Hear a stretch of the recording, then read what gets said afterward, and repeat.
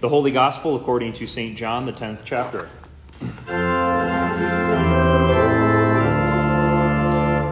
At that time, the Feast of Dedication, or Hanukkah, took place at Jerusalem. It was winter, and Jesus was walking in the temple in the colonnade of Solomon. So the Jews gathered around him and said to him, "How long will you keep us in suspense? If you are the Christ, tell us plainly."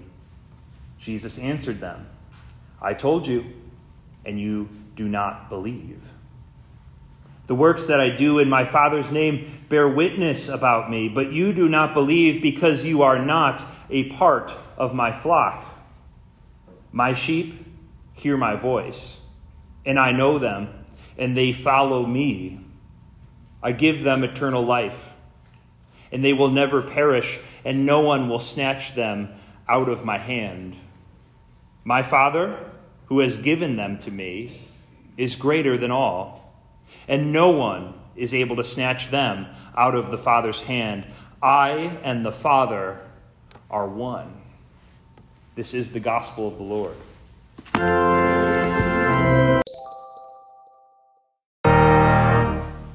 Wow, I forget how much I love that hymn. And man, verse 5 sneaks up on you that even Psalm 23 is about our holy communion with the Lord. "Thou spreadst the table in my sight, thine unction grace bestoweth. And oh, what transport of delight from thy pure chalice floweth." God bless the Irish, and God bless Henry Baker. Just because I don't think we got to read it in its entirety today, I want to read Psalm 23 to you, because I'll be preaching on it today. "The Lord is my shepherd, I shall not want. He maketh me to lie down in green pastures. He leadeth me beside the still waters. He restoreth my soul. He leadeth me in the paths of righteousness for his name's sake. Yea, though I walk through the valley of the shadow of death, I will fear no evil, for thou art with me. Thy rod and thy staff, they comfort me. Thou preparest a table before me in the presence of mine enemies. Thou anointest my head with oil. My cup runneth over. Surely goodness and mercy shall follow me all the days of my life, and I will dwell in the house of the Lord forever." Amen. The Psalms preach Jesus Christ. It's what recently they've been calling the Christ key. 2 Psalms, actually, they appear in Peter's first sermon on the day of Pentecost. So he preaches this barnstormer that would get any pastor these days picked up by the seat of the pants and thrown out of the church, you see. But he quotes and interprets Psalms 98 and 110.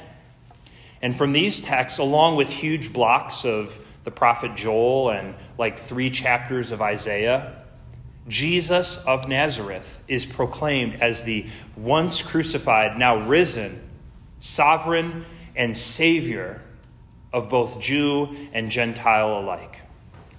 The Old Testament preaches Jesus Christ. And when you train your heart to see it by feeding it beautiful things, it's just beautiful to see happening in real time. Of course, this shouldn't be a mystery. The Word of God points to the one who is the Word of God, Jesus, giving this key for interpreting all Scripture. On the day of our Lord's resurrection, he tells his disciples, "O foolish ones, O slow of heart to believe all that the prophets have spoken. Was it not necessary that the Christ should suffer these things and enter glory?" And so, beginning with Moses and all the prophets, he interpreted to them in all the Scriptures those things concerning himself.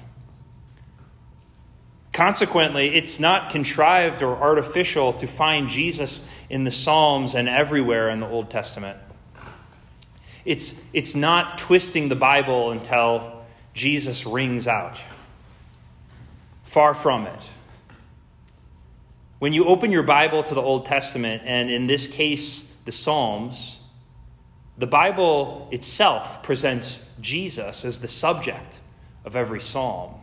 It's crazy. It's almost like a puzzle. You read a psalm and you're wondering, is this Jesus praying it himself? Or is this Jesus being prayed to? Or is this Jesus, the Messiah, being prayed about? The nature of the Bible, the Psalms, the Old Testament, the New Testament, it's always Christ-centered. Our problem is we tend to think we are the central figure of the Bible. Especially in Psalm 23. I used to call it NASCAR Psalm, but I've just moved on to calling it It's Just Me and Jesus Psalm. Because less and less people are watching the movie Talladega Nights. The idea that humanity somehow gets center stage in the pages of the Bible, that a shepherd would have a flock of one sheep, is goofy at best. On the contrary, the Bible teaches us that we're to interpret what the Psalms say to us only after we first learn what they say about Jesus. This applies to the Psalms, the creation account, the Exodus, whatever you might be reading. Right now, my wife and I are reading together Joshua. Seeking out that link to Jesus makes the Old Testament thrilling. We read all of Scripture with this Christ key. It opens many doors. What does this say about Jesus? And because whatever happens to Jesus happens to me or will end up happening to me, what does it say through him to me, to my family, to my church family, to even my enemies? So what happens when we use this Christ key and we read Psalm 23? Well, the way that Jesus teaches it, Psalm 23, the way that the New Testament teaches it in the epistles and Revelation, the way that the Orthodox Christian Church has been teaching it for 2,000 years, let's look into it. What happens? What happens when we use the Christ key and read Psalm 23? Well, what happens is we hear Christ speaking to us. He says, "The Lord is my shepherd." Isn't it weird to hear Jesus say, "The Lord is my shepherd"? When Jesus says, "the Lord," he's talking about his Father, God. It is the Father's love and care which prevents him from wanting in the way that the world might lust or covet. It's the Father who makes him to lie down in green pastures, where the image of grassy fields is evocative of the Word of God. If the Word of God is good for Jesus, it's good for you and your family every day. You see, Jesus first, then us. Jesus himself would teach, man shall not live by bread alone, but by every word that proceeds from the mouth of God. That's what he tells the devil when he's in the desert. It's a quote of Deuteronomy, which is the collected sermons of Moses. It's a great book. It's God's word, Jesus says, that feeds and sustains him, and so us. The Father leads Jesus beside still waters and restores his soul. This is what's crazy, right? These are none other than the waters of baptism. We even get that in the Acts reading. We get that in the Revelation reading. In Jesus' baptism, he's anointed. And what that means is he's chosen. You anoint a priest. You anoint a king. You anoint a prince that's going to become a king. You're chosen, the chosen one. The Greeks call it a Christ. The Hebrews call it a Messiah. And he's chosen without measure by the Holy Spirit of God. That one. There in the river Jordan, where Joshua led the people into the promised land, the Father declares, "This is my beloved Son, with whom I'm well pleased." There by the still waters, over which the Father is present, in which the Holy Spirit enters, and through which Christ is made manifest. Everyone knows now Jesus is the Christ. He's chosen. Jesus acts out Israel's history as well as ours, but restores it. The Messiah, Jesus, confesses, "He leads me in paths of righteousness for his name's sake."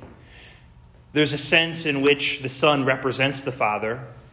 "He who has seen me," Jesus says, "has seen the Father." It's one of those things that makes crowds of people want to kill him.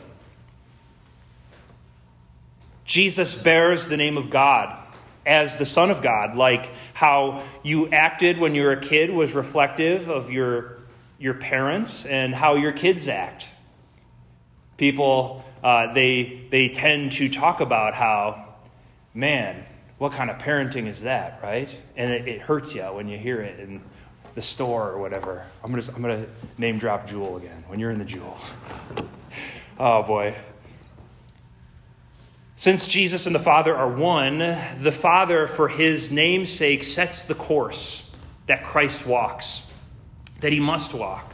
It's a path which will both honor and glorify the Father. But why is the Father shepherding the Son this way? I mean, it really is weird. You'd never think about it. The Father shepherding the Son. Why is he fattening up Jesus, as it were, on the Word of God? Why is he making him to lie down in green pastures and feed on the green grass? Why is he leading him through the Jordan and John's baptism of repentance? Why is he restoring Jesus' soul and leading him in paths of righteousness? The Father shepherds the Son because Jesus is the Lamb of God who takes away the sin of the world. Jesus is the spotless Lamb being prepared for sacrifice, even death on a cross. Throughout his sinless life, Jesus was being fattened on the Word of God, being that he brought the Lamb, being made perfect through obedience to his shepherd, his Father. And there was an obedience that brought this Lamb of God to the horrors of Calvary Hill, Golgotha, the place of the skull in Aramaic, where he would atone or pay for the sins of the world with his blood. And during those dark hours of betrayal, scourging, beating, flogging, crucifixion, the words of Psalm 23 were prayed by Jesus. "Even though I walk through the valley of the shadow of death, I will fear no evil, for you're with me. Your rod and your staff comfort me." Even the rod of God's anger burning against his own Son, who is perfectly obedient, instead of burning against us. Jesus is crucified to death. The Father, he's been atoned. He now reconciles the world. He reconciles you and your family to himself through this Christ. And now we can safely graze on his word. And it's a peaceful thing. It's a lovely thing. There's nothing like coming home from a hard day at work and sometime at night, I've read my chapter of Joshua for the day, and my beloved wife reads to me the devotion for the day. And then she prays for us. And then that's it. We've safely grazed on God's word like he wanted us to. And it's lovely. It only brings us closer. It prompts discussion of what happened to us that day, what hurt us, what was joyful. It's beautiful. Well, God is fully satisfied with the life of Jesus, both his life and his death. He raises him from the grave on a third day. And when Jesus raises up, there's a glorious transition that takes place. All power and authority are given to him. He's the new Adam. Everything Adam did that he messed it all up and lost, Jesus takes back. He's elevated to Lord of all, or as Psalm 23 would teach us, the shepherd. But in our case, the good shepherd. And now, what was true of Christ becomes true of us in him. The Lord Jesus is our shepherd, the good shepherd who lays down his life for his sheep. Christ himself is the Word of God. And so in giving us the Holy Gospel, he gives us of himself to eat. Green grass. He leads us. He leads our children beside the still water of holy baptism, in which he restores our once lost souls. He gives us with the Holy Spirit, or he gives us the Holy Spirit, that we may be led in paths of righteousness, just like him. So that we don't forsake his holy name, but we give it glory. But the good shepherd has an attitude. When I chose the cover for the bulletin, I ended up choosing the nice Jesus defending his flock from the wolves. The one that I wanted to pick was a little goofy. It was a very muscular shepherd Jesus fighting and beating wolves. But I thought, moms don't want to watch an action movie on Mother's Day. When false messiahs, wolves, when cowardly shepherds, he calls them, it's like no one could think of a better diss. Jesus calls cowardly shepherds hired hands. They're only doing it for the money. They have no skin in the game. It's devastating.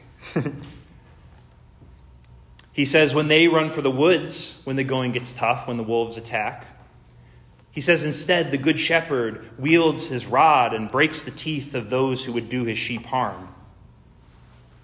He kills wolves with rocks on our behalf. He'd go to war for us. He's a good God. Even while we walk through the valley of the shadow of death, just as he says more than anything else in the gospel, he says, fear not. I'll do it for you. We have nothing to fear because he's with us. He's guarding us. And through this life, we find he disciplines us, but not because he wants us to be worse. He wants us to be more like him. And he guides us, both with the rod and the staff, always out of love. But there's this table that he prepared for us that we sang about in verse 5. In the presence of our enemies, he sets this table. The table, of course, is the Holy Eucharist. Eucharist meaning thanksgiving, because we give thanksgiving to God when we take communion. Jesus prepares a feast of lamb, the Lamb of God. He gives us himself, the Word of God made flesh, in Holy Communion. He does so right in the face of our surliest enemies. The big ones we like to talk about are sin, death, and the devil. Your sins have you thinking you're worthless, you're no good, you can't do it. You're fine being fed by Jesus once in a while. You're doing fine on your own. Death creeps up over you. And perhaps you're in its claws by the way of failing health, or a loved one died, or a friend died, or you're doing lots of funerals rapidly and you're a young pastor. The devil will have you despair, sink into depression about your inability to overcome your problems with your sinfulness, your selfishness, words spoken to loved ones in fleeting anger, and you say things you didn't mean and you regret it. And you say to yourself, there's nothing I can do or say to make it right. Just then, the Good Shepherd says, take, eat, take, drink. This is my blood poured out for you for the forgiveness of sins, and then depart in peace. I am with you, and now I'm in you. I'm part of you, both shepherd and sheep. You have the Good Shepherd in you to be a spiritual leader of your children, of your spouse, at your workplace, in your community. But you also have the Lamb in you to live self-sacrificially and to feed others with God's word, giving yourself. You are forgiven. You are mine, Jesus says. Expect good from me. I am the Good Shepherd, he says. My cup, the chalice of my blood, overflows with divine grace and mercy. And how does it end? Surely goodness and mercy shall follow me all the days of my life, and I shall dwell in the house of the Lord forever. Because he's the Lamb, you're assured of dwelling in the house, of dwelling in his flock, of the Good Shepherd. Amen.